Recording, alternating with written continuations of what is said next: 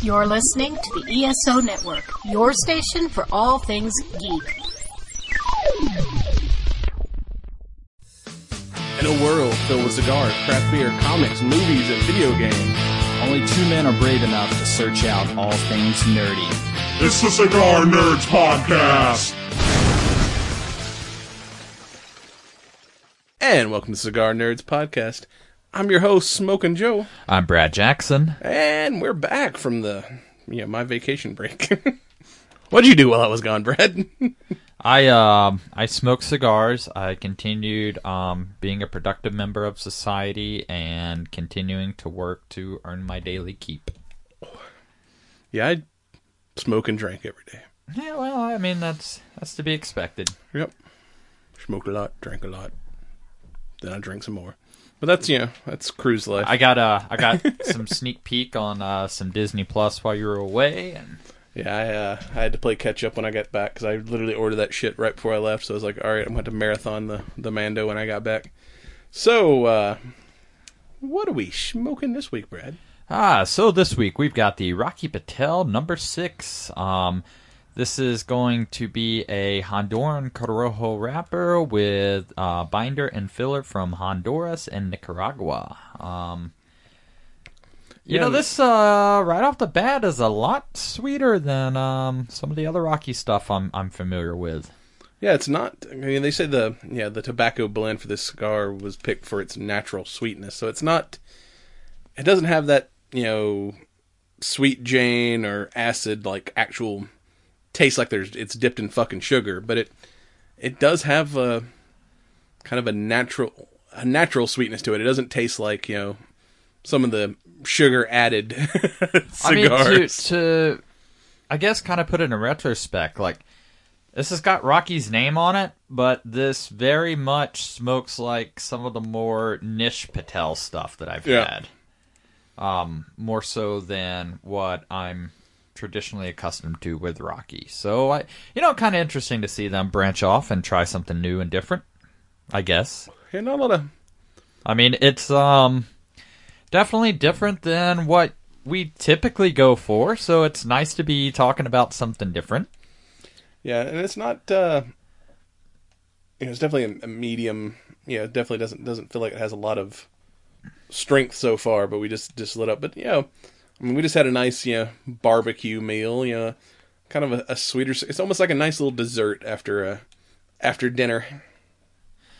And I'm okay with that, actually. I mean, like it's nice to not just have another powerhouse, Mix it up a little, Yeah, absolutely. Literally, I was gone for a week and smoked like 2 cigars a day, so it's like, nice. I mean, those are rookie numbers. Give my lungs a little rest once I got back. Oh, and one thing you need if you're gonna, be on island time to keep you going, StrikeForceEnergy.com. Use your promo code for Cigar Nerds for 20% off your order. They come in tiny little 10 pouches. Hey, it's Christmas time. Great stocking stuffers, Hanukkah stuffers, whatever stuffers you need for whatever you celebrate. Give the gift of energy. So you can put up with your kids. Yeah, I mean, we all need that, for the holidays. Oh, and also it's good to call in a strike force if you're going to go hunt bounties, because we've been debating for the probably all of last year of whether or not we were going to purchase the Disney Plus, and spoiler alert, we purchased the Disney Plus for the sole reason of watching the goddamn Mandalorian, and that was what we have done. I mean, we've got 6 episodes so far, so we smoked the Rocky Patel number 6. See how that goes. Well, I mean, it's hard to not talk about Star Wars when we've got the new film coming out Friday and everything as well. So, I mean, I don't know.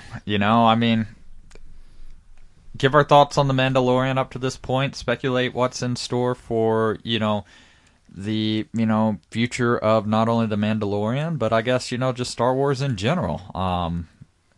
Because I gotta say, like, as a fan of the Old Republic video game, like, this movie series, it's like, why do I have 30-minute episodes? I need, like, hour episodes. Yes. I need more.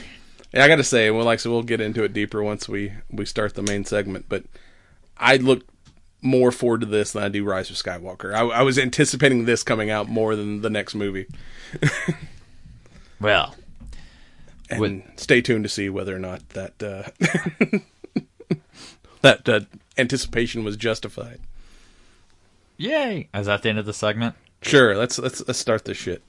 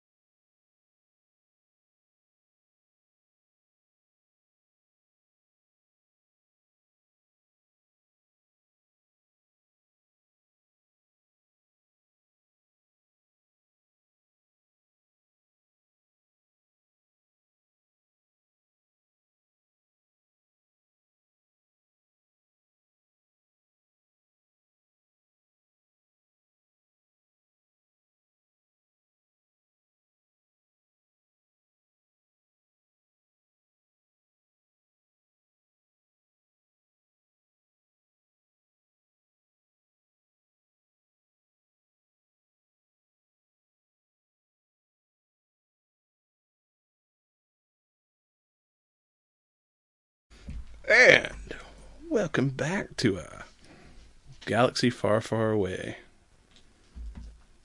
To another app that we said, are we really going to spend enough money on another fucking app? Dude, Disney pretty much owns everything, so yes, we knew it was inevitable. And the first is like, it's Disney. It's a bunch of kid shit. Then it's like, oh no, homies. We've got all of Marvel. We've got all your Star Wars. And guess what? We're going to give you new Star Wars. And Star Wars you actually want to see, not that shit that we've been putting in theaters. Well, I mean, I don't know. Like I said, toward the segue into this segment, I played a lot of Star Wars The Old Republic, MMORPG, I guess, is what that would be considered. But, there was even the old KOTOR. Exactly. And there was such great storytelling and everything else that it's like, there's so much content here. Why aren't we getting movie adaptations? Because, just strictly the stories and the cutscenes and everything else, I'm like, this is movie worthy. Like, yeah. So before we really get into The Mandalorian, what do you think of the app itself? Like Disney Plus, now that we've had a couple weeks to explore it. Like, it looks like there's... Here's what I think about not only Disney Plus, but, I guess I'm going to echo the same sentiments are going to apply to Steam versus Epic Games Launcher. Folks that like Borderlands 3 and a lot of games that are being exclusively released on Epic will understand where I'm going with this. So, Disney Plus. We knew it was going to be huge. It's got Disney's name behind it. Why the fuck did they not take the stuff that made Netflix, Hulu, all the best components of the other streaming services I think I know where you're going with this. and go ahead and release that in a full bundle instead of releasing something that was pretty well subpar at best for a user interface? Oh, no, that's not where I was. And lacked a lot of the functionality and features that Netflix and other streaming service providers have already been doing. It's not like it's proprietary technology, but you would have had a robust and a lot more user-friendly experience. Yeah, because it was like, leading up till November 13th, I think, when that thing went live, it was a ton of like, hey, we're going to have all these Marvel TV shows, we're going to have all, they were hyping up all their original content, which is what Netflix is doing now. But once it launched, it was like, here's all the Disney Vault, here's all the Star Wars movies, here's all the Avengers movies that that aren't still leased to other services that we have to wait for that stuff to expire before we can get it back. But the original content was like, there was maybe a handful of new shows and not a lot of what they promised that's not coming out till next year and shit. But that being said, it's $6 a month, and especially if you're a fan of old cartoons or even like 90s era Disney Yeah, because I mean, and I Marvel went, cartoons. Like, I could fall fall down on YouTube just watching the whatever Ultimate Spider-Man and all the Avengers and hell, the fucking Clone Wars. The very first thing I opened up was probably Darkwing Duck and then Gargoyles. Before I ever explored anything of, what new is potentially on the app. Yeah, because, I mean, Clone Wars is there, Rebels is there. Like, there's a lot of great stuff that will take you a ton of time to go through. But the thing I think where they've definitely missed on so far is every other streaming service, when they release a series, you get 100% of the series day one. And they're doing like regular traditional TV method of like, we're going to give you one episode a week and make you wait this out. And here, literally binge watching was invented by Netflix and everyone else has followed suit, and Disney's like, here's the deal. We're going old school. If you subscribe to Disney Plus for only one service and they release whatever, show you're interested in one go, you binge it, you're done with Disney Plus, you cancel your subscription. Yeah. So by, I think, basically dripping episodes, and it's forced people to stay on longer than that week free trial. Exactly, and I think that's probably the marketing behind it, is to create more retention and a longer subscriber base. Which that, and I think too, with like the original content, there wasn't enough of it at the start, so it's like we got to slowly deal this out until we can catch up with original products. I mean, at the same time, though, like, there was such a demand for the service and everything that regardless of what content was there, the servers weren't up to capacity to support the users trying to, get on the stream stuff. Like, I didn't sign up for at least a week after it was out, because there was so many people like that tried to jump on day one. I saw on Facebook going, "Oh, the servers crashed, we can't get in." I think they had like something. I think we said the other week 10 million subscribers on the first day, so it's like, all right, I'm gonna give this about a week until they get up and running before I sign up. I mean, that's kind of the other thing too. Like, I don't know. I mentioned Epic Games and video game stuff and everything, and it's almost like now companies are just rushing to get a product to market. People are still paying, whether it's a subscription or they're paying full retail for a game, and then you're just waiting on patches and updates and everything else, and it's like, congratulations, you paid X number of dollars to be a beta tester.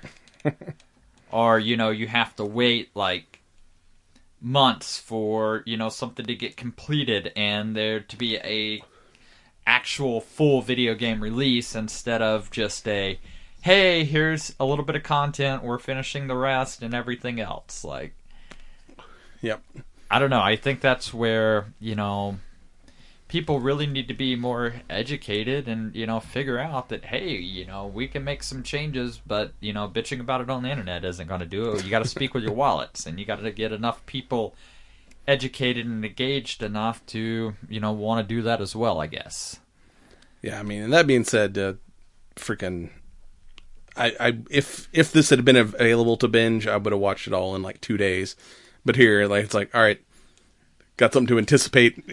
Yeah, because I know what my Fridays are done for the next 8 weeks. I fired up, The Mandalorian, and I'm like, oh, I only get like 2 episodes. Not at all what I anticipated. And it tripped me out when, the first episode I think was a full hour, and then after that it dropped to 30 minutes, and I was like, oof. Like, there's... Yeah, it's like, I want more. I mean, I've said it before, I was more anticipating this than I am, the next Star Wars movie. And for y'all that are listening, like, bro, there's only 6 episodes up. Why didn't y'all wait till the series was over? Freaking Star Wars comes out Fridays. We're probably going to do a Star Wars episode next. So trust us, by the time the next episode goes up, the last 2 episodes of The Mandalorian will be out, and we can kind of give you our final thoughts when we're talking about Rise of Skywalker. And I mean, do people really want to, listen to us talk about it versus watch it firsthand? Like, that's always my thing, right? Like we talked about with the video game streams and stuff. Like, I could be doing that myself. Why do I want to watch, unless it's just a game where it's like insanely difficult or something? It's like, I want to experience it firsthand, not watch somebody else, and vicariously experience it through, sitting behind my computer or something. Like, yeah. So, without further ado, The Mandalorian. Head writer, showrunner, Jon Favreau, a.k.a. the man who invented the MCU for the first 2 Iron Man movies. Why has he not done, like, a feature-length Star Wars movie? Like, after watching The Mandalorian, I would have rather have him do the freaking last trilogy than freaking JJ. Well, I mean, here's the deal, right? Like, because it's well written. It's a whole. That's kind of been one of my biggest gripes about the new stuff. It's like the writing is horrible. But at the same time, and it doesn't sound like Star Wars, which I'll get into in a minute. But it looks like Star Wars. At the same time, though, do you think it's easier to write, a 30-minute something versus a full 2 or 2.5 hour something? Because when you add it all together, it is like a. But at the same 3 hour something. But at the same time, you get breaks, and you have like the way they're doing the series now. Because you have a main story arc, and then like we talked about at the cigar shop, like. This very much feels like some of the older Western movies, right? Where, some of the episodes, they do tie in and there's a little bit of continuity, but then it's, hey, I'm a bounty hunter and I took this mission, so this next episode has nothing to do with that main arc. Which is kind of what I would have wanted to see out of it's a Boba Fett show without having Boba Fett, because it's the story of a bounty hunter, so that's kind of the life. It's like one random mission after another. It's not like, following a unit of the Rebel Alliance who's constantly fighting for freedom. No, this is a guy who takes random jobs, from place to place. And it felt like because like I said, we're 6 episodes in, the first maybe 3 episodes had the first 3 episodes was like the pilot movie. I mean, they were all very a continuation of the same story. And then the 3 episodes after that have been one-offs, which are kind of cool, standalone little stories. I think the first 3 episodes were like, we need to just show Baby Yoda as much as we can and just win the, cuteness award of the internet and become meme-worthy. And then after that, like, people are going to tune in just to figure out what's going on with Baby Yoda. Yeah, that's like pretty much like the meme I saw. It's like, when you think the show's about you, but it's really about, Baby Yoda. And I don't know. I mean, Baby Yoda dies, we riot. And Disney is going to make so much money this holiday season. I mean, I think they were like, don't worry, we're going to have Baby Yoda merchandise. Like, it's coming. Well, I mean, I've seen, like, people are crocheting Baby Yodas and everything else, and it's like, what if it's not even Yoda? What if it's, And that's the thing, too, people, like, the weird internet trolls, back to our game of troll or asshole, where it's like, it's not Yoda, it's a member of his species. We're like, yeah, but none of us know what the fuck Yoda's species called, and I've read a lot of Star Wars books. So Baby Yoda is the thing that makes the most sense until they give us a damn species of these motherfuckers. And it's not even going to be a species, it'll be a clone, which I guess as we talk through the first episode, I'll bring kind of that tidbit of a theory to life, I suppose. Yeah, so... Because somebody knows a lot more than they're alluding to when it comes to cute little same species as Yoda, but... Just don't feed him after midnight. That's the other meme I saw with freaking Gizmo. He's like, I'm the cutest thing ever, and then it's like, Baby Yoda, hold my beer, you will. Like... But, I mean, this also, like, like I said, Jon Favreau's the main guy, but, there's a lot of good directors, too. Dave Filoni, Rick Famuyiwa, Deborah Chow, Bryce Dallas Howard, Taki Waititi from Thor. Like, there's, like... And I swear this is, like...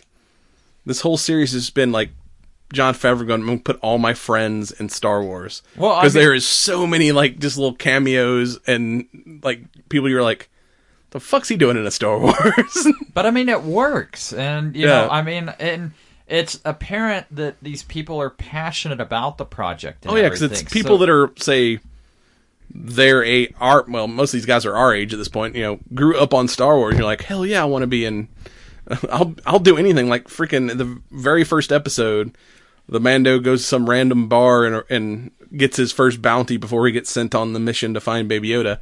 And the alien he arrests is Horatio Sanz.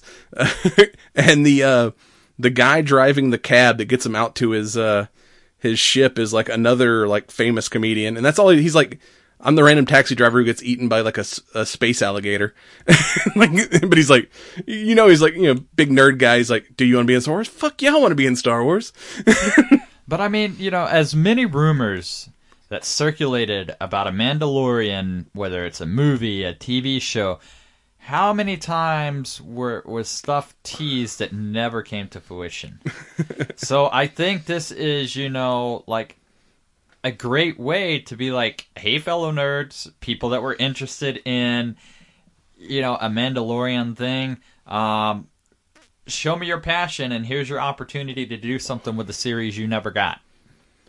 Yeah, it's like, because we've always wanted to kind of more of a Boba Fett type thing, and it's like, this is kind of what we wanted without getting, just a straight, But I think it works. Hand job to the fans. Like, I mean, bounty hunting is bounty hunting, and I'm not trying to downplay the popularity of Boba Fett or anything like that, but for them to not have that character and to showcase the level of success that this series has had just with some random Mando, like, I think is absolutely freaking awesome. And I like, too, that it's not... He's qualified, but he also seems to be young, where it's like, you see him, like, earning his armor. Where it's like, Beskar, if you aren't familiar with the world of the Mandos, is like what traditional armor's made out of, but during the war with the Empire, like, took over Mandalore and mined the shit out of that for battleship armor, so it's super rare at this point.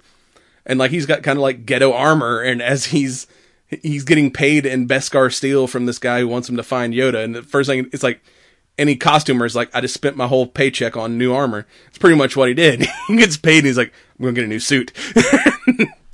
Because his first one, like, suit's gonna bring a lot of attention. Yeah, and it's like just bright ass chrome, which it's cool because he doesn't, like, Boba Fett's, it was lived in, it had character, it had like symbols on him. And you kind of learn that, like, because at one point she offers to make, like, oh, you defeated this, horned monster thing. That will be your symbol. And he's like, no, it wasn't a clean kill. I was helped by my enemy. So it's like, his armor is, like, bright and shiny because it's like, in, I think, Mando culture, like, the color of your armor kind of represents there's feeling and meaning behind the color of your armor. And he's kind of new. He hasn't, like, earned the right to become flashy yet, I guess. Which is kind of because he does get he always comes out on top, but bro gets his ass kicked a lot.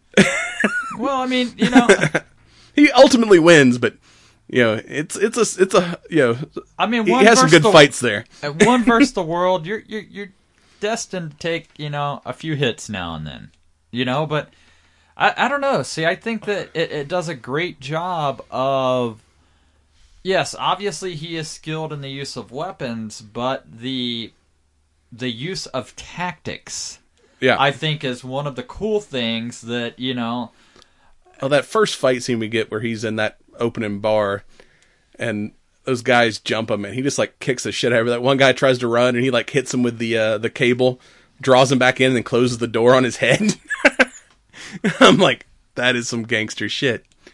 And, Favreau said that, his kind of intention with all this is he was making a space western. And that's exactly what this looks like. I mean, it looks like it's in the Star Wars universe, but it has that classic Clint Eastwood movie feel. So did we just get Firefly without realizing we got Firefly? I mean, that's one thing. His ship, when she had the Razor's crest or whatever, kind of looks a little Firefly-esque. From the first time I saw that thing, I mean, like, this could definitely fit in the Firefly universe. But yeah, I mean, even like I said, it reminds me of, The Man with No Name, or like, some of these classic Clint Eastwood westerns where you really don't know his name. I mean, I think it may say it once, but other than that, everyone just calls him Mando because he's just like this faceless soldier for hire. Well, I mean, at the end of the day, what is a Mando? Nobody's seen him outside their armor or anything else. So, I mean, it's not like, hey, I've gotten to know this, unique person's identity. All they really know is, oh, you're a member of the guild, and we know what the guild represents, but, yeah, you're a representative of the guild, not a representative of yourself, really. And two, he's, where Boba Fett was always, he was very like, I don't care as long as I'm getting paid, because he worked for the Empire, which was, to us, the bad guys.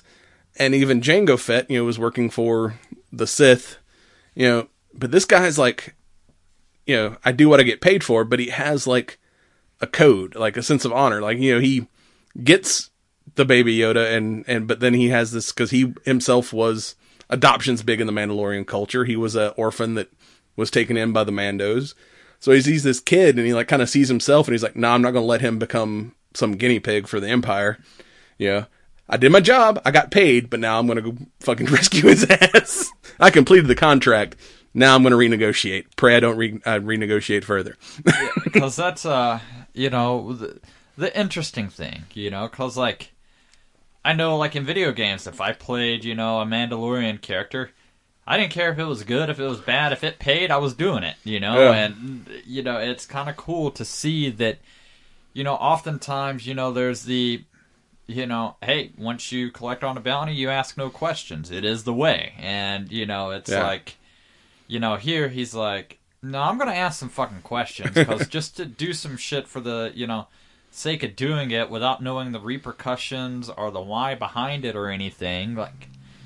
And that first... definitely adds to that moral compass that, Yeah, because you've seen him, like, kill the shit out of people, but then he also doesn't kill unless it's necessary. Like, later on in the episode... I mean, he pretty much only kills when, somebody has threatened or tried to kill him. Yeah. Because it almost seems like... Because that last mission, he pretty much, like, you think he killed everybody, but then he actually locked them all up, and he's like, he was kind of concerned with, like, we're going to go rob a New Republic prison ship, and they're like, don't worry, it's all droids, we're not going to kill anybody. Until they kill somebody, and it kind of goes south from there, but yeah, he's kind of like, got that honorable, cowboy code of justice. I mean, which... once again, I think that's what, really adds to the Western feel, right? Because, so many of those things, the Westerns did a great job of making the outlaw, kind of the modern day, Robin Hood or the hero. Yeah. Like, at the end of the day, you're going against the law of man, but sometimes the law of man is, pretty immoral. And that, the first episode when he goes to find... the Yoda, and our first kind of guest star, he runs into a vapor farmer by name Kulil, I think, but it's voiced by was it freaking Nick Nolte? But it's like he's like, you're gonna need my help. I don't need your help. Nope, I've spoken. This is like, and it's like, I've spoken. We're done talking. Which I loved, because when he shows him to the hideout, and there's another bounty hunter there, which is IG-11, which is a badass, like, dual-wielding assassin bot, which is funny as shit, because they're, like, outnumbered and stuff, and he's like, well, we're outnumbered, I'm gonna self-destruct. He's like, no, do not self-destruct, we can do this. No, I think we're definitely gonna lose, I'm gonna self-destruct now. Would you stop self-destructing? It's just... It was like in the middle of this badass gunfight, but it's still like just funny as shit. Him like, goddamn droids, would you stop fucking self-destructing? It's like, it's not over till it's over. Once again, I felt like the droids were directly out of the games I played too, because that's exactly what they would do. They'd be like, oh no, we're going to try to turn the tides of battle, and oh shit, I blew up, and even though you weren't going to die, you're dead now. Like, thanks. Oh, and that second episode with the Jawas is probably the funniest. So far, episode 3 has been my favorite, but episode 2 is definitely the funniest, where once he finds the child and goes back to his ship, the fucking Jawas have stripped that motherfucker to the frame. and he's like sniping them, trying to like get it back, and they're like throwing shit out at him, and Teeny, and he's like, you mother, and then he finally goes back to that guy and like, they stole my ship. No, they didn't steal it. They scrapped it. And the thing about scraps is they can be bought back. Yeah. And he's like, come on, I will negotiate for you. I have spoken. He's like, you better, they're nervous. You better put down your guns. He's like, no, I'm a Mandalorian. Weapons are part of my religion. And I'm like, I'm so using that now. Anyone's like, why are you buying so many guns? It's part of my religion. But when he starts negotiating with the Jawas, he's like, man, they really hate you. And he's like, well, I did disintegrate a few of them. It's understandable. And then he starts trying to talk, and they're like, your Jawa sounds like crap. You sound like a Wookiee. Just giving him shit. It's like, we've never actually like seen a translation of what angry Jawa speak is, and it's just as funny as you would think it is. Yes, absolutely. And it's like, well, what can we trade to get his shit back? And they're like, we need the egg. The egg. And it's like, okay. And then goes to hunt this like hairy rhino thing. And that was the moment like when, he gets in there and it gets his ass kicked and it's charging him. And he just pulls out his knife, and it's just like, kind of like, all right, I may die, but this is the way. I'm going to take the hit. And then all of a sudden it like stops and levitates, and you see the little, cause you're like, it looks like a Yoda. And then the motherfucker, like baby, 50-year-old baby, like force levitates this thing. And we're like, oh, fuck. That was like the damn near drop my beer moment of watching episode 2. So, between episodes 1 and 2, so it's apparent that the Empire knows something about this species, or maybe this is an exact clone of Yoda. Yeah, because that's one of the theories I've seen floating around the internet, because we know from the trailers the Emperor returns in Rise of Skywalker, which dude got thrown down a Death Star. Pretty sure he's dead. Could this be part of some kind of cloning experiment where, like, hey, some scientist cloned a Yoda back in the day. Like, we should study it and figure out how to bring the Emperor back.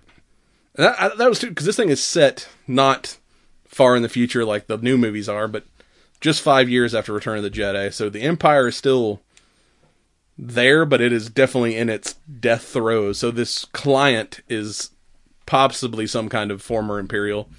But the stormtroopers that are all guarding them, their armor is just like dirty and nasty, and it's like definitely not battle quality. Like I said, discipline is kind of starting to wane in the Empire from the looks of it, and I thought it was kind of a cool concept. It wasn't the shiny white Imperials we're used to. It's like these are dirty guys that are on the run, and they still can't shoot shit. No.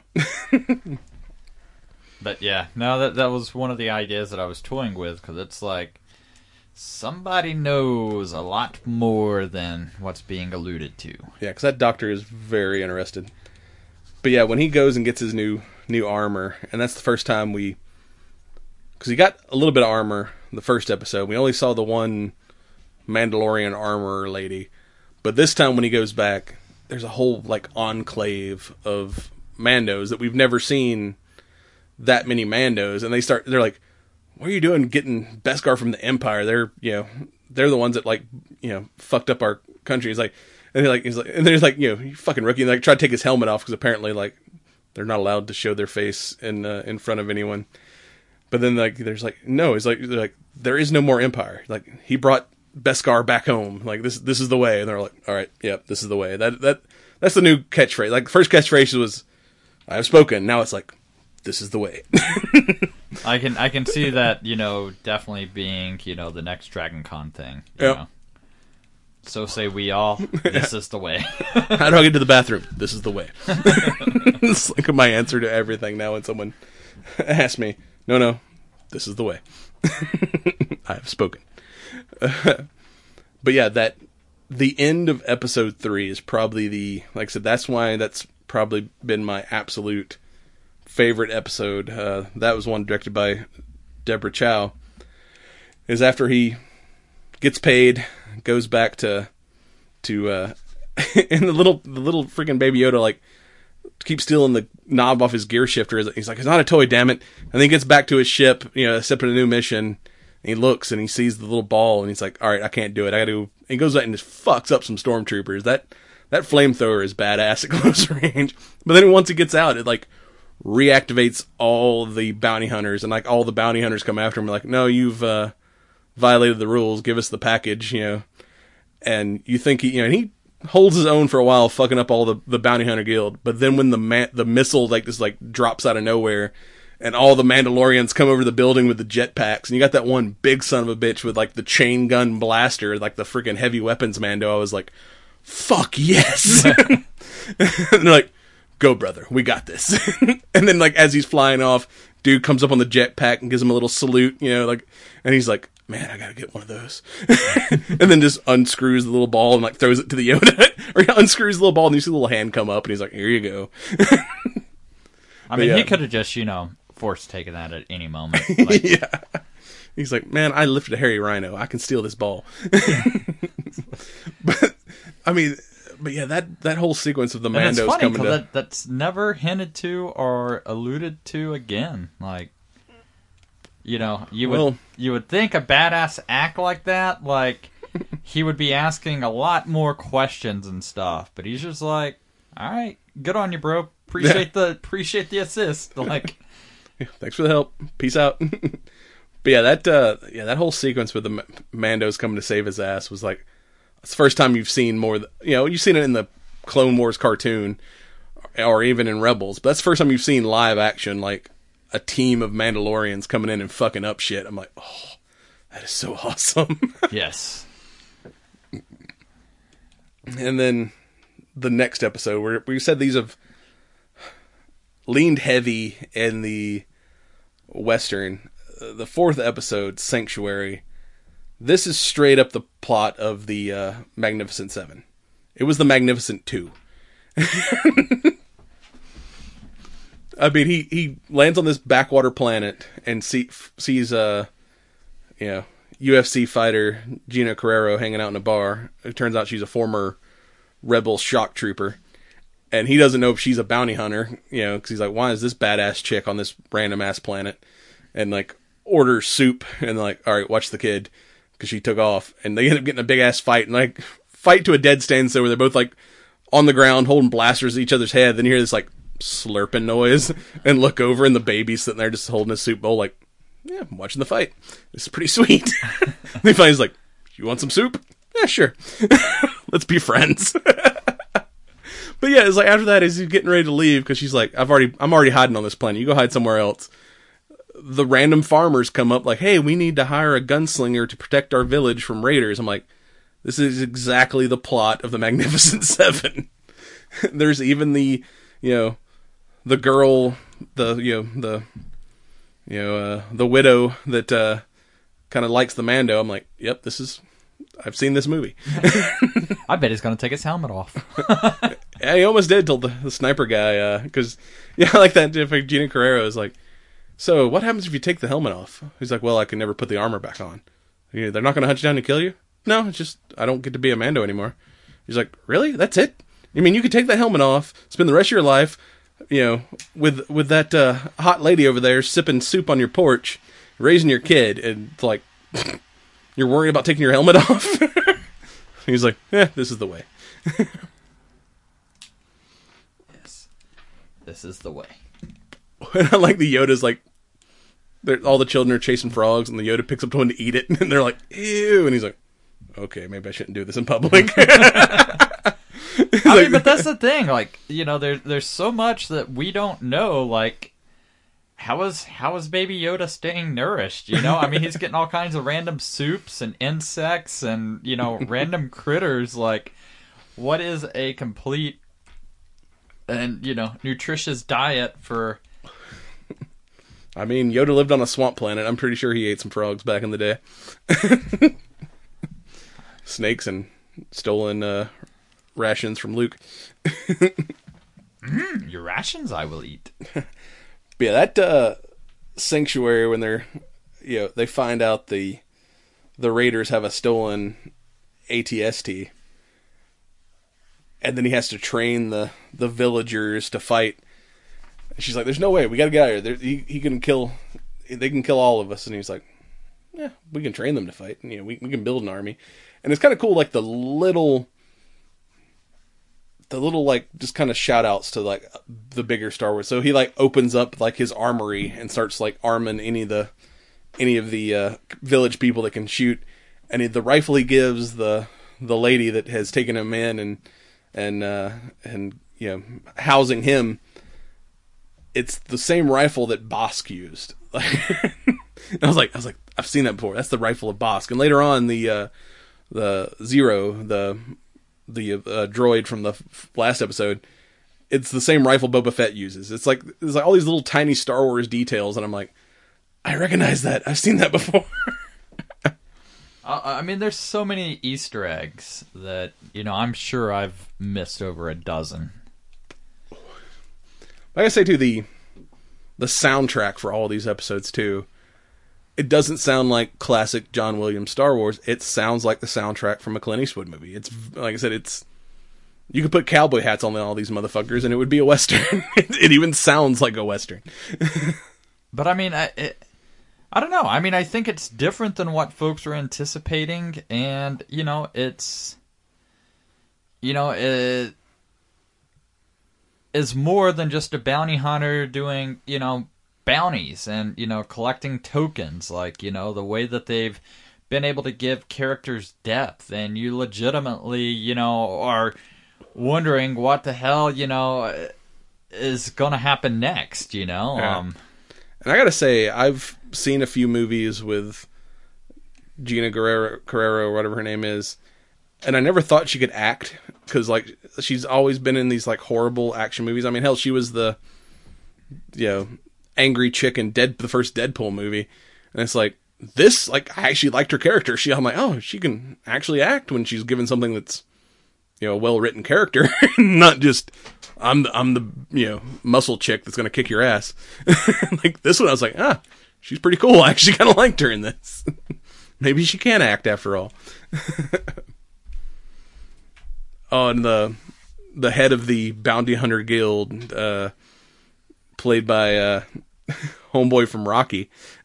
I saw one of the memes where he's like, "You got any more jobs for me?"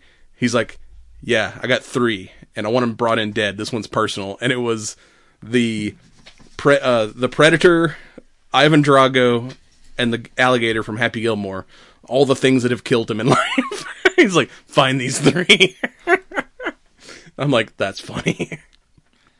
Yeah. Shout out to just being original and enjoyable.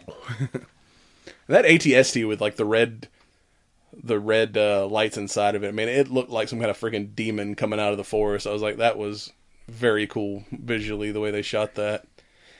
And I kind of like how they end every episode with like the concept drawings, like the artwork in the credits, where it's like, oh, this looks like, you know, comic book stuff. You know, I mean, the showing the kind of concept drawings at the end of the episode is always kind of a cool way to end it. Yeah, absolutely. I mean, you know, there's so much there just outside the show itself. Like, I don't know. Does this go off of, you know, Disney Plus at some point? Do we see comic stories and stuff emerging from this? Like, I mean, you know, there's going to be a huge marketing campaign, right? Yeah, I mean Disney, because I think they kind of rebooted all their Star Wars comic books recently.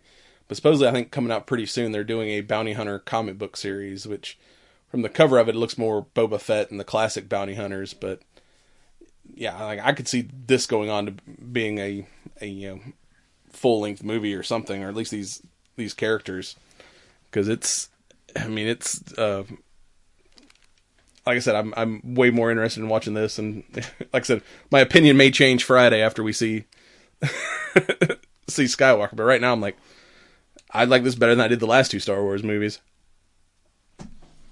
I don't know, for me, this, you know, kind of takes the best of what made Clone Wars and Rebels so great, and, you know, just puts it in that. Yeah, that's one thing I'm looking forward to seeing too, is Disney Plus is doing one final season of the Clone Wars cartoon. So it's like, oh, I can't wait to see that.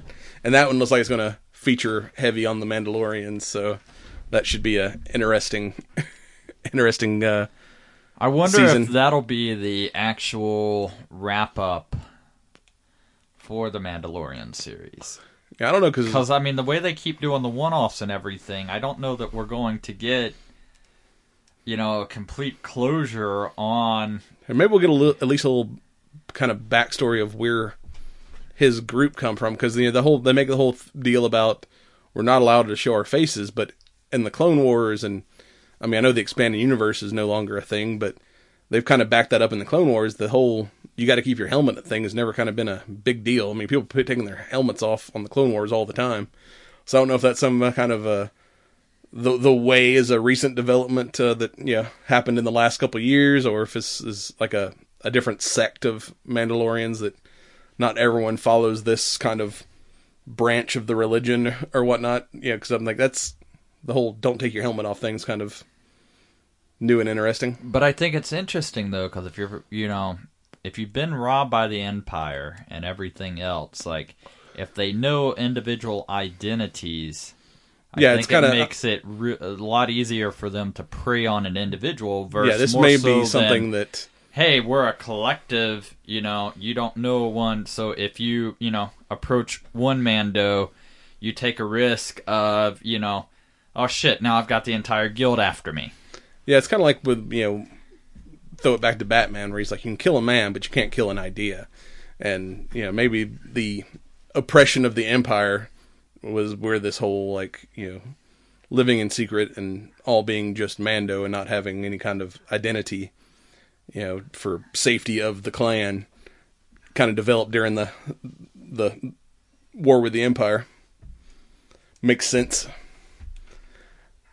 And then, Chapter 5, the Gunslinger, where his ship gets shot by another pursuing bounty hunter, and he has to land Mos Eisley's Tatooine. It's like, oh shit, we're going back to Tatooine. And especially too when he lands in the repair bay and hires the grumpy scares the little pit droids. He's like, no droids on my ship, because his family was killed by droids apparently. He's like, I'm gonna go find work, and he goes to Mos Eisley's canteen. And when you see like him walking in the door, and it's like that little kind of lobby alcove that you remember from like A New Hope, you're like, oh shit, he's in Mos Eisley's canteen. This is awesome. That was probably the biggest nostalgia kick of this series so far. I kind of liked, just before that scene, just seeing all the trooper heads on the stakes. Hell yeah. He's like, yeah, I could probably hide out here for a little bit. But then when the lady finds the baby Yoda and is like, it's like, you can't just like leave a kid alone on a ship. He's like, all right. He's like, I'm gonna charge you extra for babysitting. I was like, all right, understandable. I'll be back. Watch the kid. But it's kind of like one of those. Kind of remind me a little bit of the Outlaw Josie Wales, where it's like he finds this like young bounty hunter that's brand new to the game, and he's like, I've bitten off more than I chewed. I will, pay you if you just give me the credit of making this capture so I can get into the guild. And he's like trying to, train this rookie as he's taking down this, badass Imperial assassin played by Ming-Hua, from Agents of S.H.I.E.L.D. And that's always the, like, he takes a look at the puck and he's like, yeah, this person's an absolute badass. Like, you do realize going after this person, like... You're a totally fucked kid. Like, and then she, like, snipes them and stuff, and he's like, she has the high ground. This guy Anakin told me about the high ground. Do not fuck with the high ground. We're going to wait till it gets dark, and then we're going to chase her with flares so she can't snipe us and then kick her ass. And she gets the drop on the kid, and he ends up taking her out or capturing her, and it's like, yeah, thanks for being a distraction, kid. Tries to at least make him feel better about getting his ass kicked. Good job being the distraction. You meant to do that, didn't you? I mean, he gets his fair share of ass kickings too. Because I remember him ended up on the ground for, quite a bit of that battle. Oh, now, yeah, how much of it was, okay, I'm going to lay here and play possum, and then when she's distracted by the kid, then make a move. But Or when he's like, I'm on watch, and you see him laying there, and he thinks he's asleep. And he's there, like, freaking keeps drawing his gun, and he's like, oh man, sleeping on the job. And he's finally like, you done, kid? And he's like, oh, shit.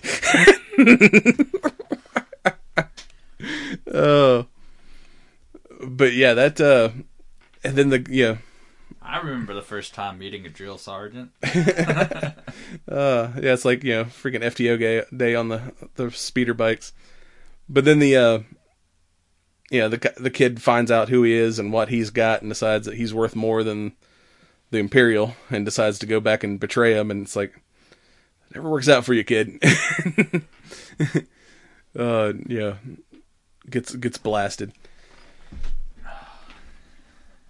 But then leaves us to episode 6, The Prisoner, which... Every series needs a heist episode. Yep. This was Ocean's 11 of the Mando. Not only, definitely Ocean's 11, because this is the guest star episode. It's like, I'm going to put all my friends in this episode, because not only do you have... Like, you sent me a text, and you're like, this is the guest episode. And I was like, don't you mean this is a heist episode? Like, did you get autocorrected? And then I was like, oh, wait, never mind. No, we got Bill Burr. We got, like, 27,000 other people. Like, yeah, he goes to see his old partner he used to work with, Ran, who is played by, Bobby from Sons of Anarchy, who's like, hey, one of my crew got popped, and we need to bust him out. And then he finds out it's like, oh, we're going to go rob a New Republic prison ship. And it's like, yeah, Bill Burr is the leader of the team, who is an ex-Imperial sharpshooter named Mayfield, which, funny as shit, too, that joke. He's this guy's got, like, strapped with all kind of blasters. He even has, like, a little, like, robotic blaster that comes out of his backpack. And it's like, he was a former Imperial sharpshooter. He's like, that's not that impressive. And he's like, hey, I wasn't a stormtrooper, asshole. I was like, that's the greatest joke in all of this. I'm not a fucking stormtrooper. I was a sharpshooter. There's a difference. Like, I almost wonder, like, how much improv was allowed. Like, he was totally a stormtrooper. Because between that one and then the fucking Jar Jar joke that's in there. Yeah. Because, like, when they're on their way there, he's like, so, what do your eyes look like? Anybody seen your face? He's like, and he talks to, there's a Twi'lek assassin chick, which is also another guest star who was on Game of Thrones. Even their droid pilot is a famous, like, English comedian. It's like there's so many, like, and the big Devorian devil-looking dude is a guy who did a bunch of characters in the Clone Wars and Rebels. Clancy Brown, who's a badass in his own right, been in a whole bunch of nerdy shit. But yeah, he's like, you're probably a Gundam over there. That's why you wear the helmet all the time. He's like, Misa take a bounties? That's why you don't take your helmet off. You're a freaking Gundam under there. But yeah, then when they're like, why don't you pull it, try to make him take his helmet off, and fight breaks out until they're like, cute. Zero's like, we're here. They're like, that stupid fucking droid didn't even give us a proper warning. Yeah, I mean, that's the thing. It's like, oh, hyperdrive. Oh, nope, decelerate. Oh, we're docking. Like, and they find the baby Yoda. It's like the worst roller coaster ever. He's trying to hide the Yoda, and they find him in the little closet, and he's like, is this your pet? And he's like, something like that. I was like, oh, but yeah, when they break into that ship and like him fighting like all the little jailer bots, I'm like, all right, that's a pretty badass fight. Let's see what this Mando can do. I think, I don't know, when big ass dude takes out the true two, I can't see them anything other than Daleks. Yeah, they do kind of look like Daleks. It's like, that's a Dalek. You can't, say it's not. Yeah, when he runs up and just grabs the one and throws it into the other and blows them both up. Like, all right, I see why he's the muscle. But then, damn, what the door kills. Fuck. Don't worry about the blaster or the missiles or the flamethrower or anything else. Just make sure there isn't a door anywhere near the Mando, because I will drop a door on your ass for sure. Drops the door.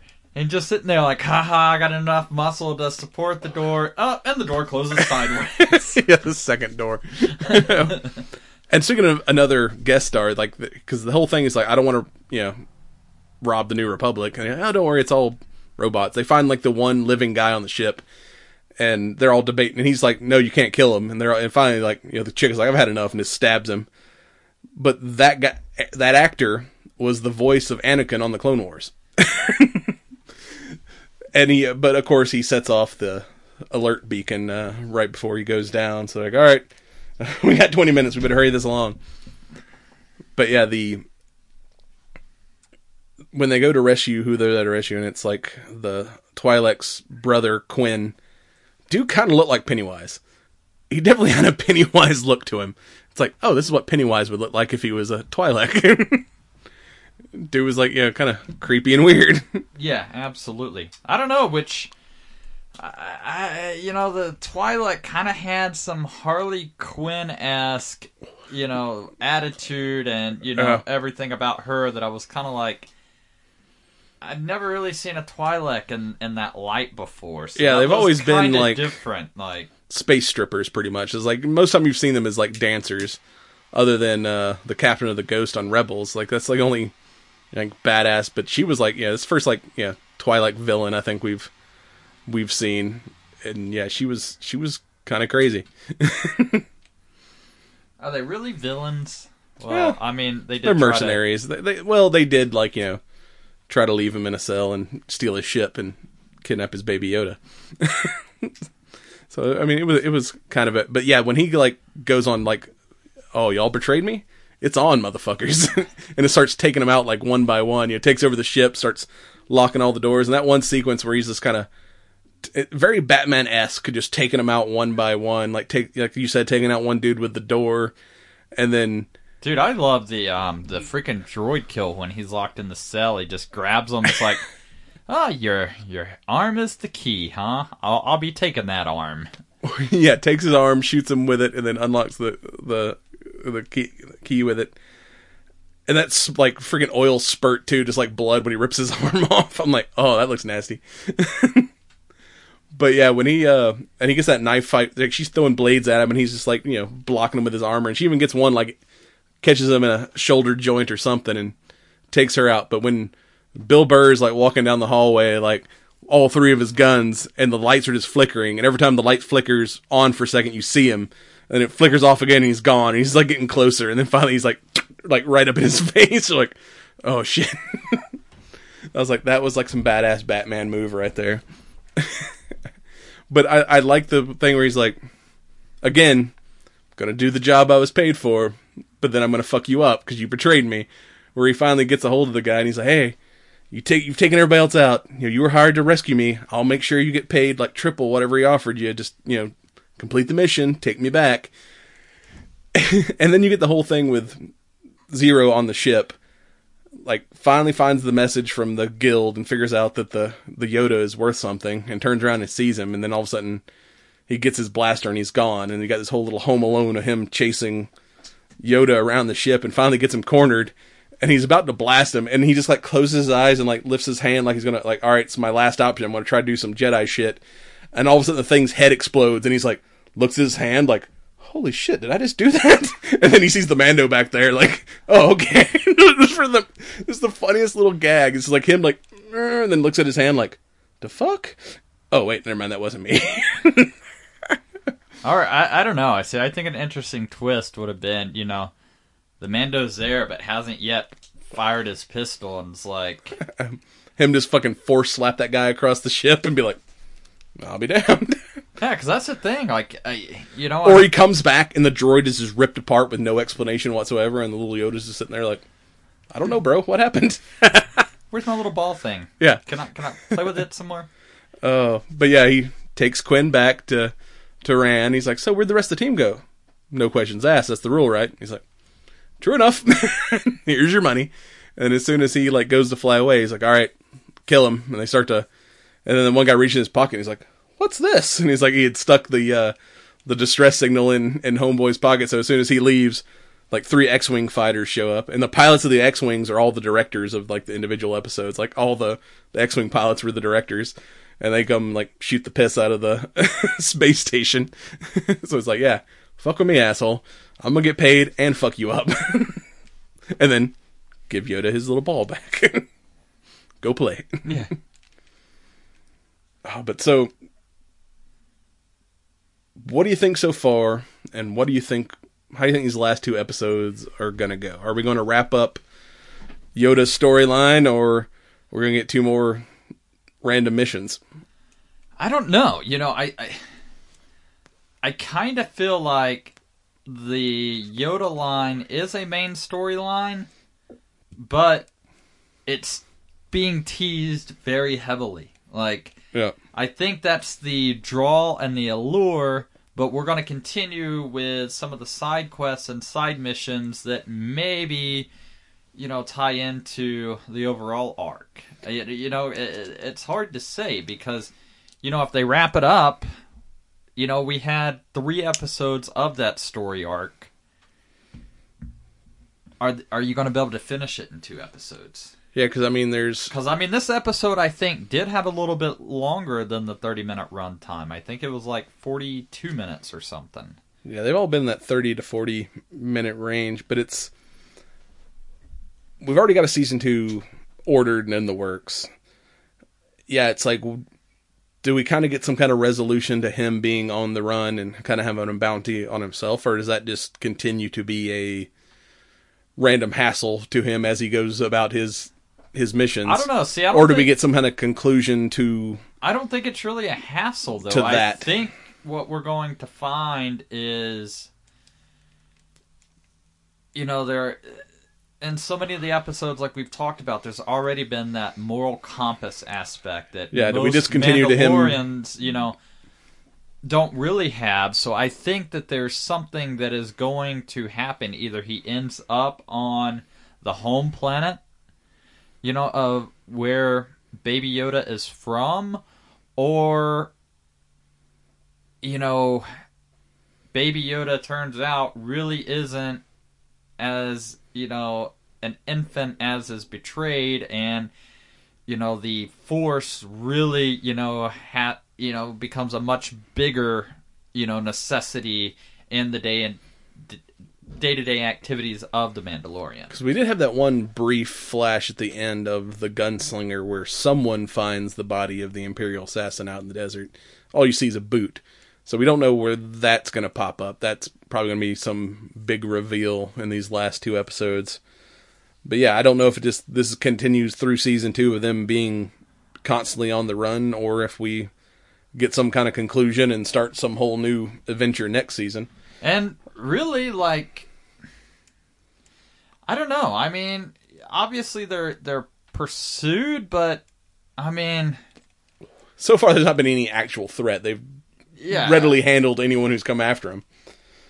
So just get to the point where it's like, you know, ATST to, you know, well, you got to think the one place because he wanted to leave the kid with the villagers, but then the bounty hunter found them, so he's like, he's not safe here. They're just going to end up on Koth, and, you know. Well, I'd say the one place he would definitely be safe is Mandalore. Because the Mandalorians were like, you chose this is your way, we're going to back your play. You could take the kid back to the Mandalorian enclave somewhere and be like, cool. Because what I want to see, adoption is huge in the Mandalorian community, as we've found out through books and comics and all this other stuff. He himself was a child that was, you know, they adopt war children and, you know, give them the option to be Mandos. I want to see a Yoda-sized Mandalorian suit made, and him like, I'm going to teach you the way. But I want to see a 3-foot Mandalorian. He already knows the Force. So I think it's going to be the opposite. I think Yoda ends up being a breakthrough for the Mandalorians. Because if you think about, like, you know, I was having a discussion last night, and you think about the Jedi teachings and the Jedi religion. You know, at the end of the day, like, they want to control who's born, who has what kids. They want to control the Force lineage, right? I mean, that in itself is... Well, at this point in history, there is no Jedi. It's just Luke and whoever does he go find Luke and drop him like, hey, this kid knows the Force. You take care of him. You know, he ends up being Snoke or some shit. You know, who knows? Because, you know, I mean, the fact that or, maybe everything from the Empire, maybe it's all clones. And like you said, with the Clone War, season coming out, and everything else, like, maybe that's what is revealed, is everything that's come to pass has, but now there's been clones and recreations of everybody because we wanted to study their powers and their abilities and use them for Empire purposes. I just want to see tiny baby Mando. Well, and maybe you get to. I don't know. I think it's going to be hard fitting those ears in a helmet. It's going to be a Mando helmet with just ear slots where his ears poke out of his helmet. And instead of like, antenna or something, it's going to be ears. There has been, now that the expanded universe is Legends, have been Jedi Mandalorian. There was a Jedi who was a general during the Clone Wars that didn't like how the clones were treated, and he left the Order and got adopted by a Mandalorian and became a Mandalorian. And then there was another clone that had a child with his Jedi officer and took the child because the mother was killed during Order 66, and so there was at least 2 Jedi Mandalorians, so it wasn't unheard of to have a Force user in the Mando ranks. So I mean, it would be an interesting way to conclude this, or another path to take. This is the way. So, Mando Yoda. Yodo.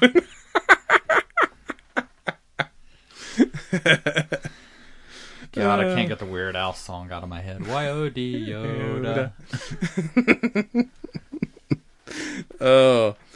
So, yeah, we've got 2 more episodes to find out how this works, and we'll probably... and watch them just be completely like, sidebar missions, and it's like, I got no closure.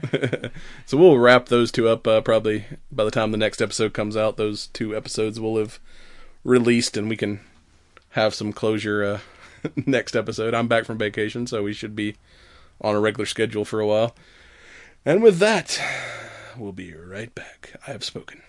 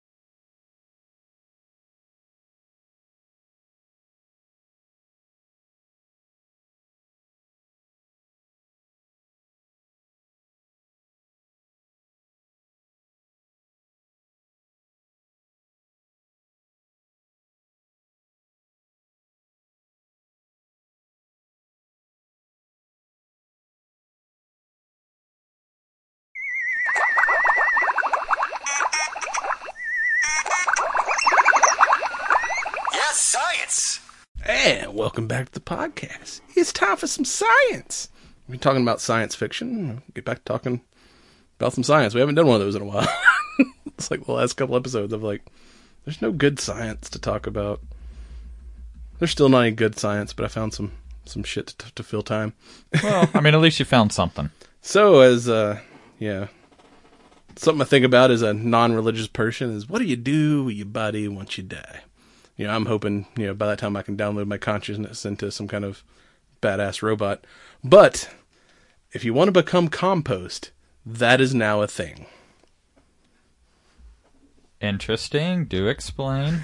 So apparently the world's first funerary composting facility is slated to open in spring of 2021. Apparently Washington state lawmakers have changed the laws, because apparently there are legal ways you have to dispose of a body. Well, Washington State has passed a new law legalizing posthumous process called recomposting, where basically They offer natural organic reduction process, according to Katrina Spade, who runs this facility, where they gently convert human remains, including bone, teeth, and all, into organic soil. I mean, that's kind of interesting, because, so you have cremation. Of course, you have the traditional burial, with a casket and everything else. I mean, is the casket there designed, to allow whatever decomposition's going to happen in a self-contained thing? I mean... Yeah, from the looks of it, and they have pictures of the facility, it's like a little kind of garden thing, and there's these hexagonal-shaped pods that they say the recomposting process takes place in. It's got an estimated price of $5,500, which costs more than a basic cremation, but less than a typical burial type funeral. And each human body kind of produces about a square yard of soil. And once the person has been reduced completely to soil, the family will get that soil to do with what they please. So if you want to plant a tree or fertilize something with your remains, you can do that. And whatever's left over after that, whatever portion the family gets, the rest of it will be used in farming and whatnot, in other stuff to help the environment. I mean, I see that being much more beneficial than just, hey, let me put you in this box and, bury you in the ground. Because what's going to happen inside the casket? You're going to decompose anyway, right? Yeah. And but, and eventually I guess that's all that's left. Maybe, some skeleton and... Well, now, like, your body's jacked through full of preservatives and whatnot. And they say this because this process also kind of captures the carbon, really atmospheric carbon, and puts it back in the soil, that soil's actually very fertile. And they say it will save a proposed metric ton of CO2 gas per person. Like, literally, like when you're, cremated, it releases like a metric ton of CO2 into the atmosphere. So this will contain that, plus, create, something that can actually be reused. And also, with traditional burial, there's, polluting of the groundwater from embalming fluids and, like I said, the caskets and all that other stuff that takes up space and is something in the ground that will eventually kind of cause ground pollution. So they're saying it's a very green way to die. Like right now, the only place it's legal is in Washington State, but if you happen to die within the state, they will transport you to the facility, or for an extra fee, if you wish to do this process, they will, if they will take you if you can ship their body from other places in the country or even in the world, if this is something you wish to do. Literally, that's pretty cool. I mean, ashes to ashes, dust to dust. Yep. Or in this case, nutrient-rich soil. Hey, I mean, but. That's a way, like you said, to... I mean, this could be the plot of the next How High. We die, we become soil. Somebody uses our soil to plant marijuana plants, because by that time, that shit will probably be legal everywhere. And then you'll get high off me and see my ghost when you smoke my weed. Be like, Joe's ghost, what's going on, bro? You want to do a podcast? Yep, I think I finally know what I want to do with it. You go, make soil out of me and plant me in a tobacco farm. Fertilize. We'll call it the Smoky Joe. Yep. And speaking of weird shit. And you will make a metric ton of tobacco grow. Yeah. And speaking of weird shit, literally, a man pulls 32-foot tapeworm out of his butthole.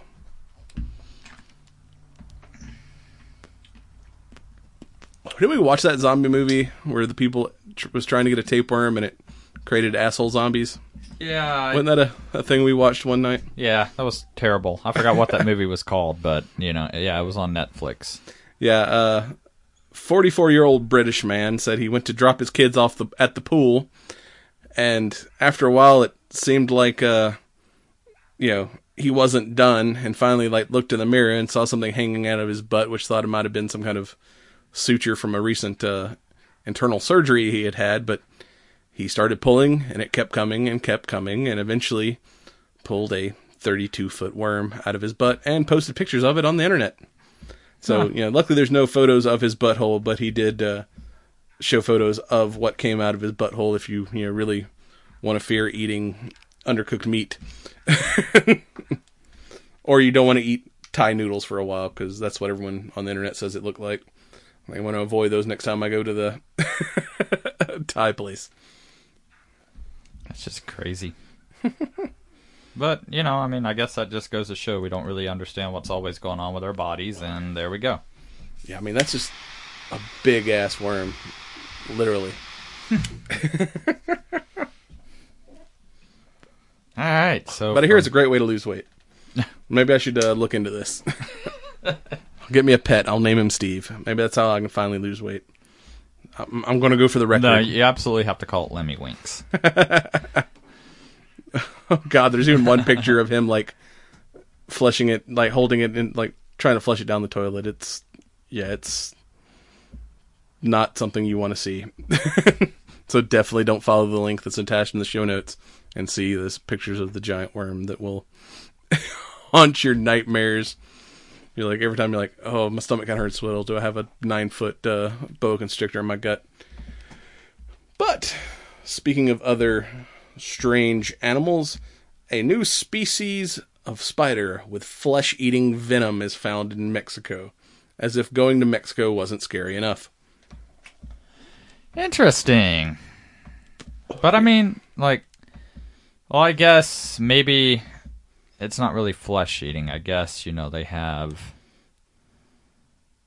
necrotic properties. I think of, the funnel web, and you often see, bites that go untreated, how it will eat away at the, the flesh and stuff. But I guess this is a whole nother level.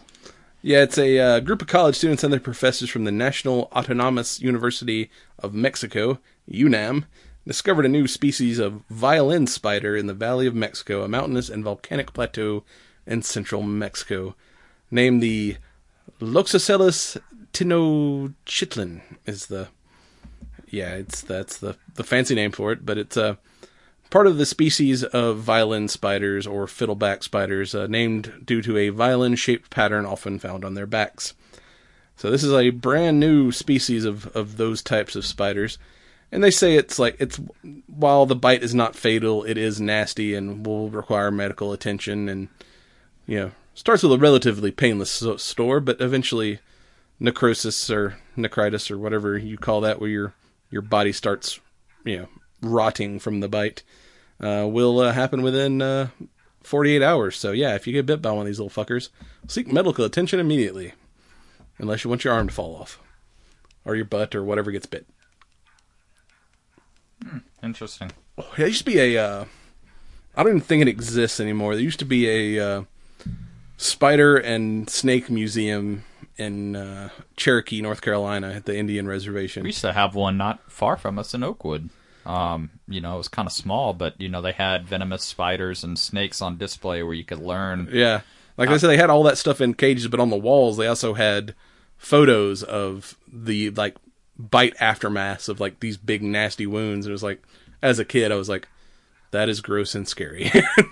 I do not want to get bit by anything in here. So yeah, I could imagine what an untreated bite from one of these bastards would do to you. And it's not it's the closest thing I could find to a Skynet story this week. A terminally ill scientist is trying to become the world's first cyborg. Like I said, I want to be downloaded into a robot someday, and this guy's kind of working on that. He has ALS, Dr. Peter Brown Scott Morgan, which the guy has 4 first names, which often sounds like a serial killer. But yeah, he basically has implanted himself with a automatic kind of ventilator system, and also a waste reduction system, and also he has had his larynx removed, so he can't no longer speak, but has a computer that he can control that produces a voice where not like, Hawking's robotic voice. This one actually sounds like his own voice, which I don't know why.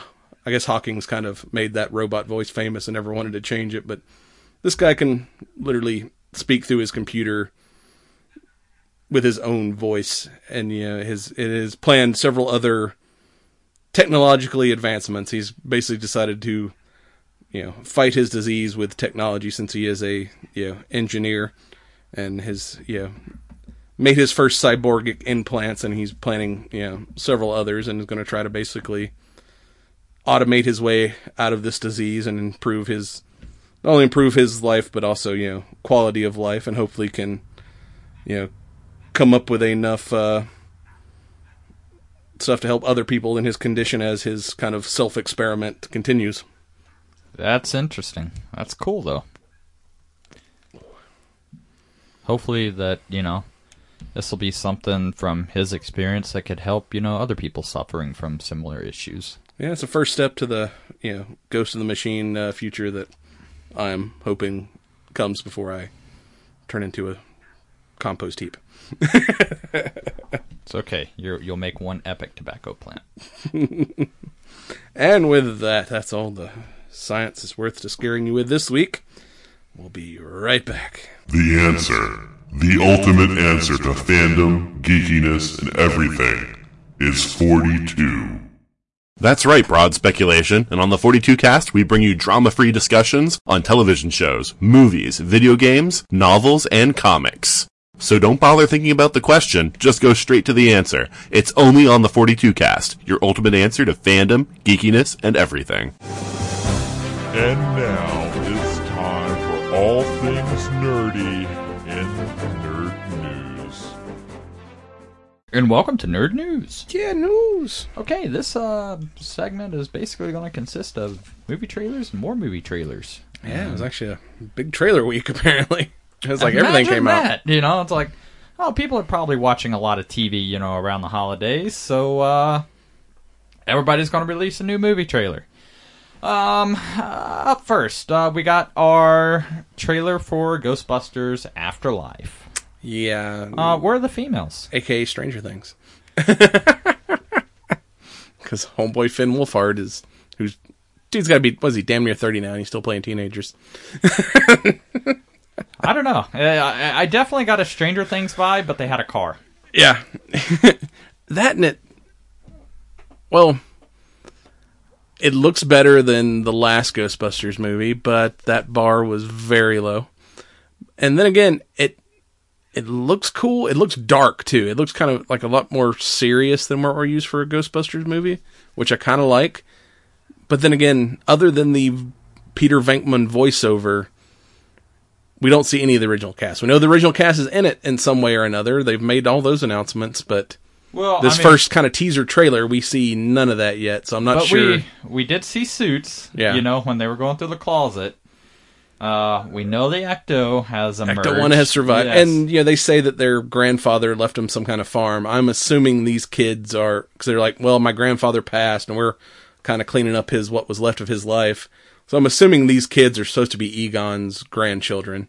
That's the first uniform they show, and we know he's, the actor playing him has passed, so it would make sense with that storyline. I'm just wondering where the OG cast shows up. Are they just going to be kind of cameos, or are these kids trying to hunt ghosts, and at some point the OG team shows up and be like, hey kids, let us show you how to work this equipment you found. When they're in the Ecto 1 and they're like, oh shit, it has a side gun. And they're going through the city just fucking destroying buildings and stuff.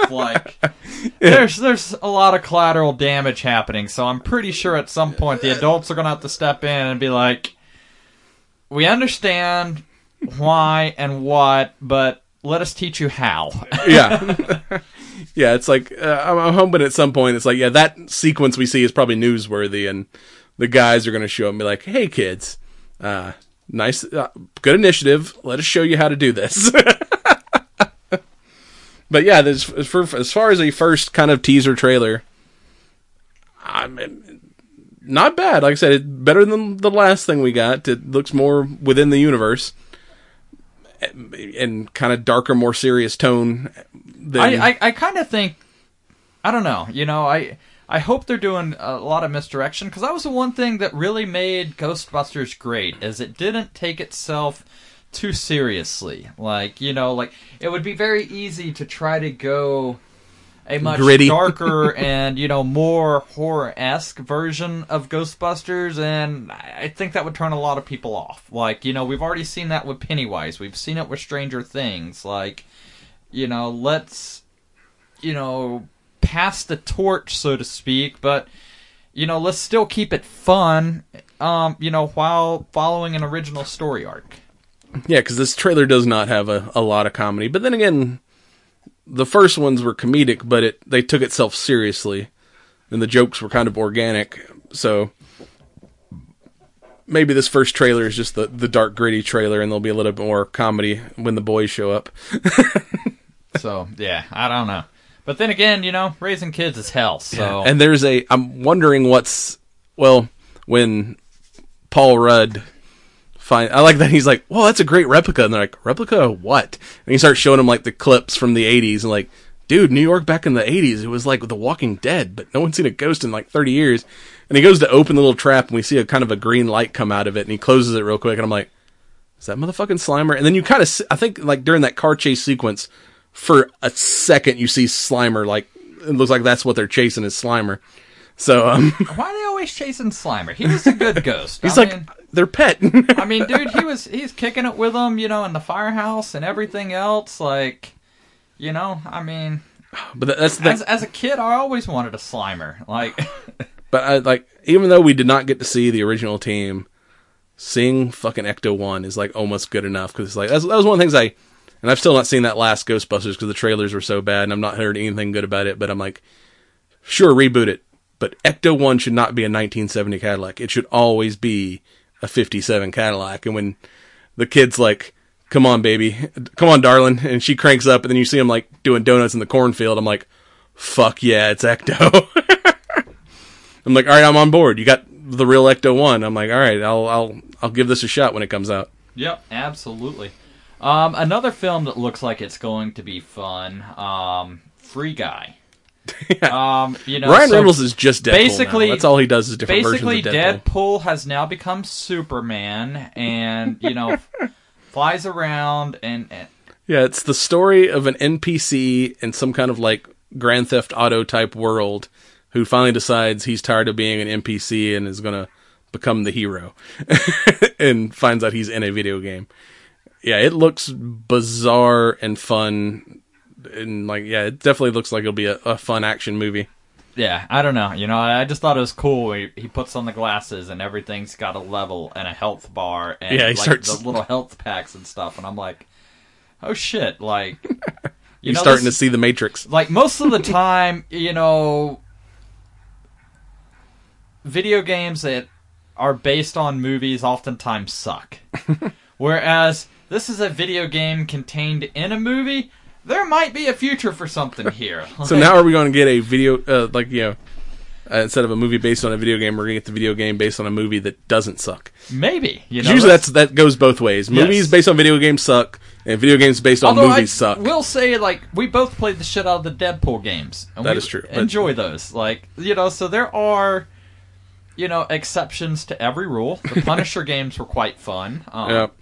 But, I don't know. I mean...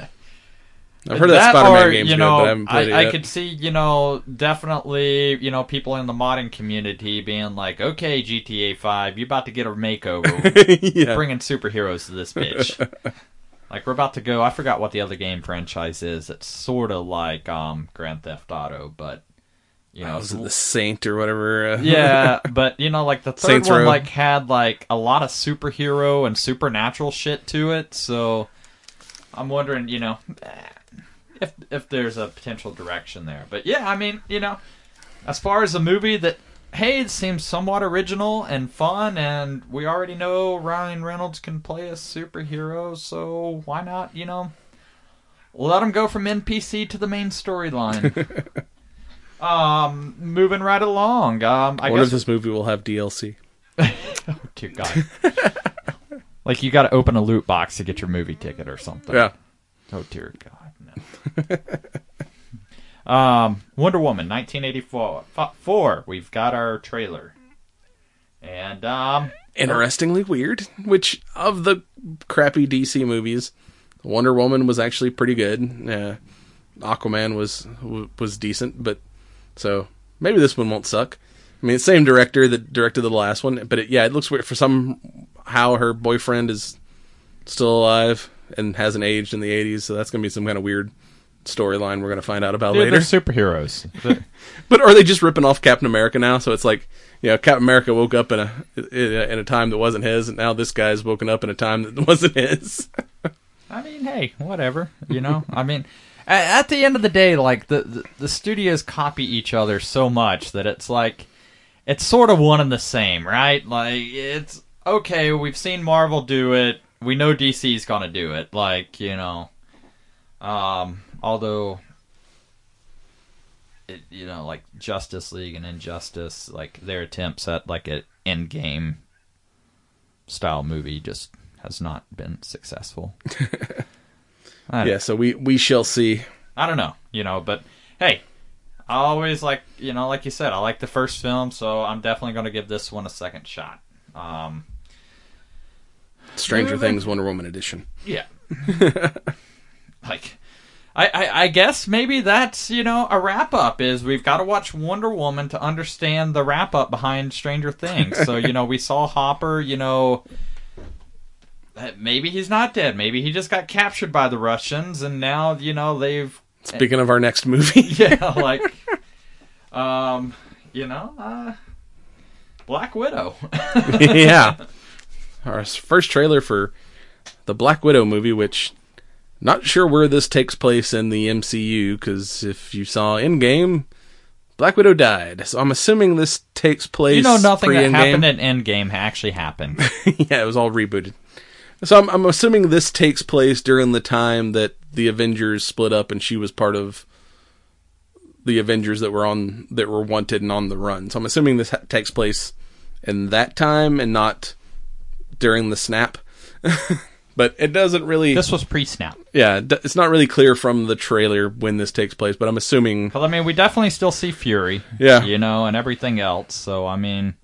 So, yeah, I'm assuming it takes place pre-snap.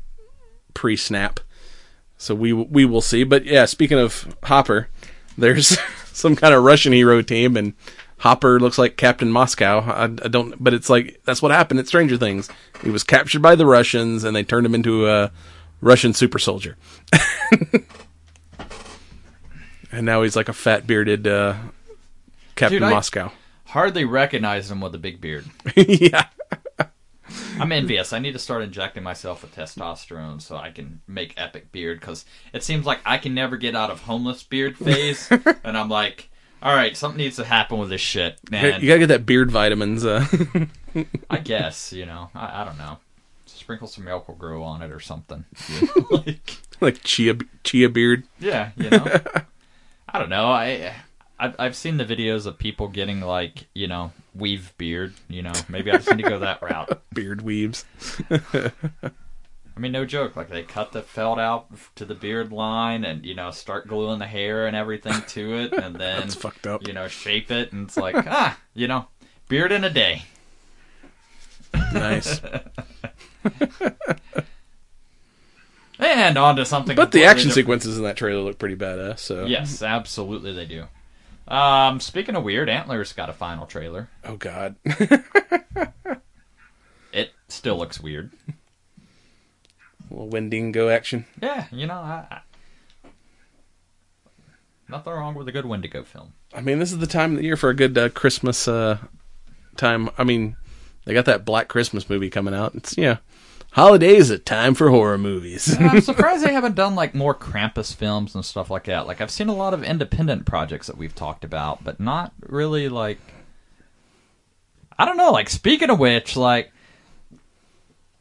I can't really think of any actual like holiday, Christmas movies, whether traditional or non-traditional. Like, have you seen anything advertised? No, I have not watched it. I've not even seen a trailer for it, but there's some kind of movie up on Disney Plus now called Noelle that's got Homegirl from Pitch Perfect and Bader from Saturday Night Live in it.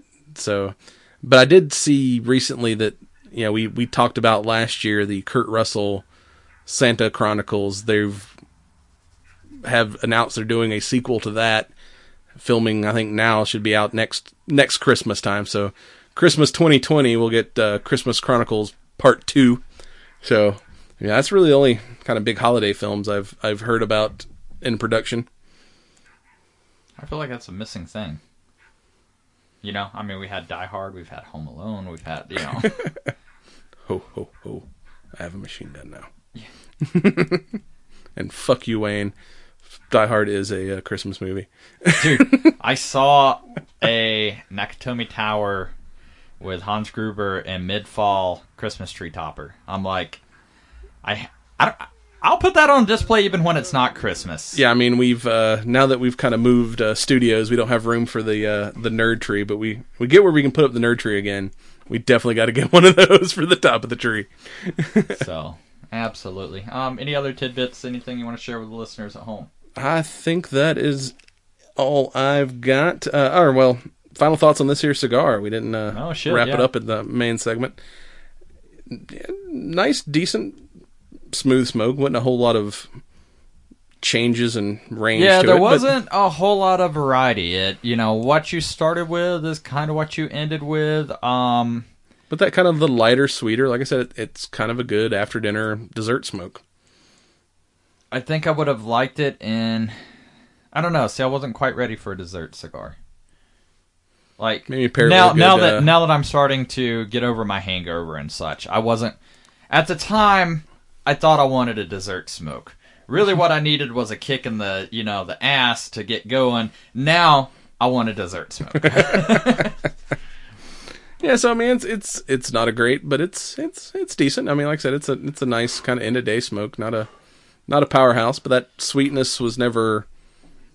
It was good, but it was never like super sweet because I can't stand a freaking sweet cigar that's like all right, I'm smoking a freaking Swisher Sweet. So it was, it tasted like a cigar, but just had that kind of hint of sweetness, which not bad. Probably not my go-to choice, but.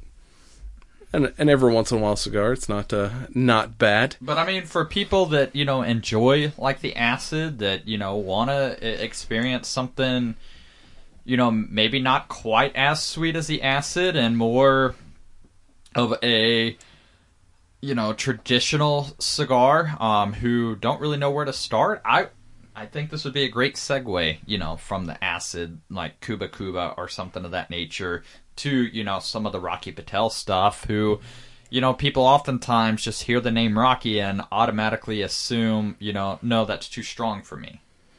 Yeah, but you don't be a bitch. Well, hey. We all got to start somewhere, man. And with that, check us out on CigarNerdPodcast.com, and we're on the ESO Network at ESONetwork.com. We're on Instagram, Facebook, and Twitter at CigarNerdPod. Get your energy drinks at StrikeForceEnergy.com. Use the promo code CigarNerds, and get your smoking shirts at RealMenSmokeCigars.com. And with that, this is the way. And this has been a recording of the Cigar Nerd Podcast with your hosts, Smokin' Joe and Brad Jackson. Join us next time for more adventures in nerddom.